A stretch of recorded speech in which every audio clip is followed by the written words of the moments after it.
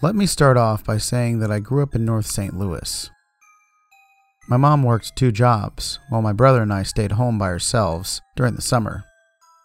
I was the oldest at 16, and my younger brother, Jaron, was 12. We got along pretty well. Both of us didn't go out much or have any family outside of my mom and grandpa, who we called Pops. His home was about a 20-minute walk from ours. Occasionally we'd go up there to check on him. He'd brought us a PlayStation 3, which was a big deal back then. We spent most of our time playing Twisted Metal and various other old-school games. We grew up in a poverty-stricken area and struggled to pay bills or put food on the table. Most nights Mom bought us ramen or McDonald's, but Pops wasn't like that. He wanted to show us a good time. It wasn't like we weren't thankful for everything our mom did for us, because we were, but we preferred spending time with Pops. One particular day, Jaron said Pops had called and told us to come over as soon as we could. We grabbed our bikes and sped to his house until sweat poured down our foreheads. We were expecting the worst, maybe a robbery. But when we walked inside, there was Pops, sitting on his antique orange puke-colored sofa with a big smile on his face. "You'll never believe what I have here, boys." He waved around 3 tickets in his hand. Jaron ran over to Pops and reached for the tickets. "Hey, Q, we're going to a theme park," he said with a smile spreading across his entire face.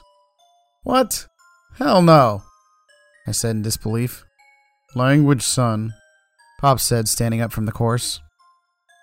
"And hell yes. I entered a contest a few months back, and the tickets just came." "This has to be some sort of trick, like they're going to steal our rims or something off your Cadillac. Or the whole thing altogether," I said rationally. "Why you always got to be that way, Q?" Jaron said in defeat. "Fine, we can go, but we dip out if we see anything weird," I said. "Deal." Pops, Jaron, and I hopped into his 1963 Cadillac. I was shocked to see that the invitation was located at such a ghetto area in the middle of nowhere. It was about a 40-minute drive. "There ain't no ghetto-ass mother," I started to say, but Pops interrupted me. "We need this kind of change, son. This theme park might raise our community out of poverty." Sure enough, the park was real. I could see the roller coasters and Ferris wheel in the background. The music from the carousel echoed throughout the parking lot. That's when I noticed the Disney logo, but something seemed off about it. The lettering was somehow distorted. The entrance was completely empty. There wasn't a person in sight except for the attendant. "Welcome to Disneyland Park at St. Louis. Are you the lucky winners of the early passes?" "Why, yes, we are," Pop said, handing the man 3 tickets. "Wonderful. You're going to have a magical time." When he smiled, all of his teeth were yellow, as if he hadn't brushed them in ages. He let out a big old laugh, while his belly protruded from the skin-tight Disney uniform. Jaron ran straight towards the big roller coaster. Pop steadily ran after him. "I'll catch up to you," I said, examining the park. From the corner of my eye, I saw 2 employees dressed as Mickey and Pluto. They stood perfectly still and stared at me, as if they were ready to jump me. I walked the opposite way and avoided any of the employees that I came into close contact with. But I just couldn't shake the feeling that something felt off about this whole thing, or the feeling that someone was watching me. I steadily moved forward and found a funhouse, hoping that the animatronics would be the only thing I ran into. It was Nightmare Before Christmas themed.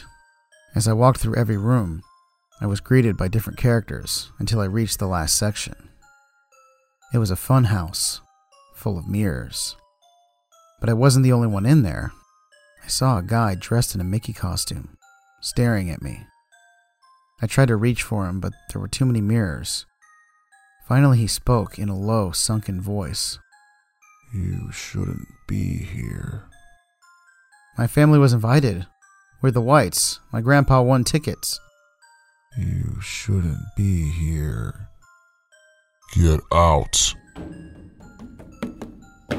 I found my way out of the funhouse and frantically started searching for Pops and my brother. I finally found them by the large carousel. They were just watching it spin in circles. "Pops, Jaren, I think we should bounce." As they turned around, I saw a look of horror on both of their faces, as if they had just seen a ghost. "Pops, let's go!" I yelled. Pops looked over at Jaren as tears welted from his eyes and poured down his cheeks. He grabbed Jaren by the hand, and we ran as fast as we could out of the theme park.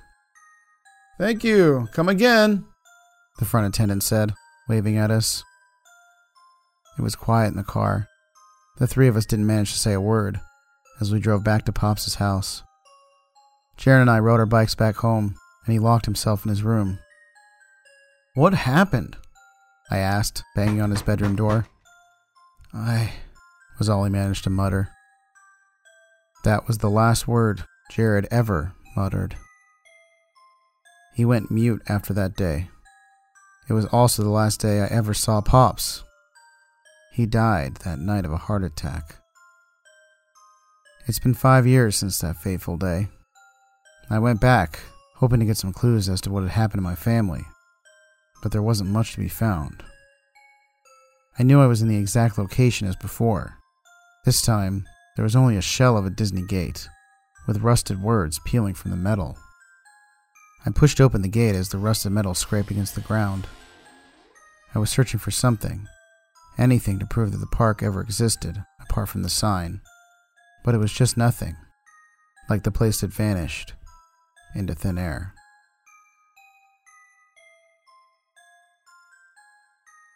In 1998, my mother got me an audition on Barney. Apparently they were looking for immigrant children, specifically. I was pretty ecstatic at the time, because I'd always wanted to give acting a try.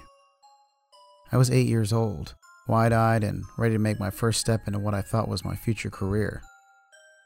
Once reaching the set, something seemed off. I nudged my mom and pointed out that the kids seemed less than enthusiastic. "They're just tired, Jillian," she said, reassuringly.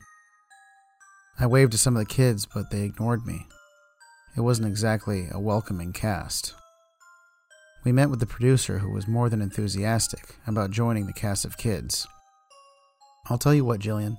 Why don't you go on set and mingle with some of the other kids while I have a talk with your mother," he said. I felt a little weary leaving without my mother. "Go on," my mother said, motioning me out of the room. I opened the door and exited to the stage, where some of the kids were hanging out near the treehouse prop. "Hey," I said, approaching the kids. They looked different in person, super tired and distressed. One of the girls even had a black eye. "You should go," one of the boys said. "What? Why?" I asked. Just then I watched as Barney appeared from backstage. "Hello, kids," he giggled. "Who wants to play?"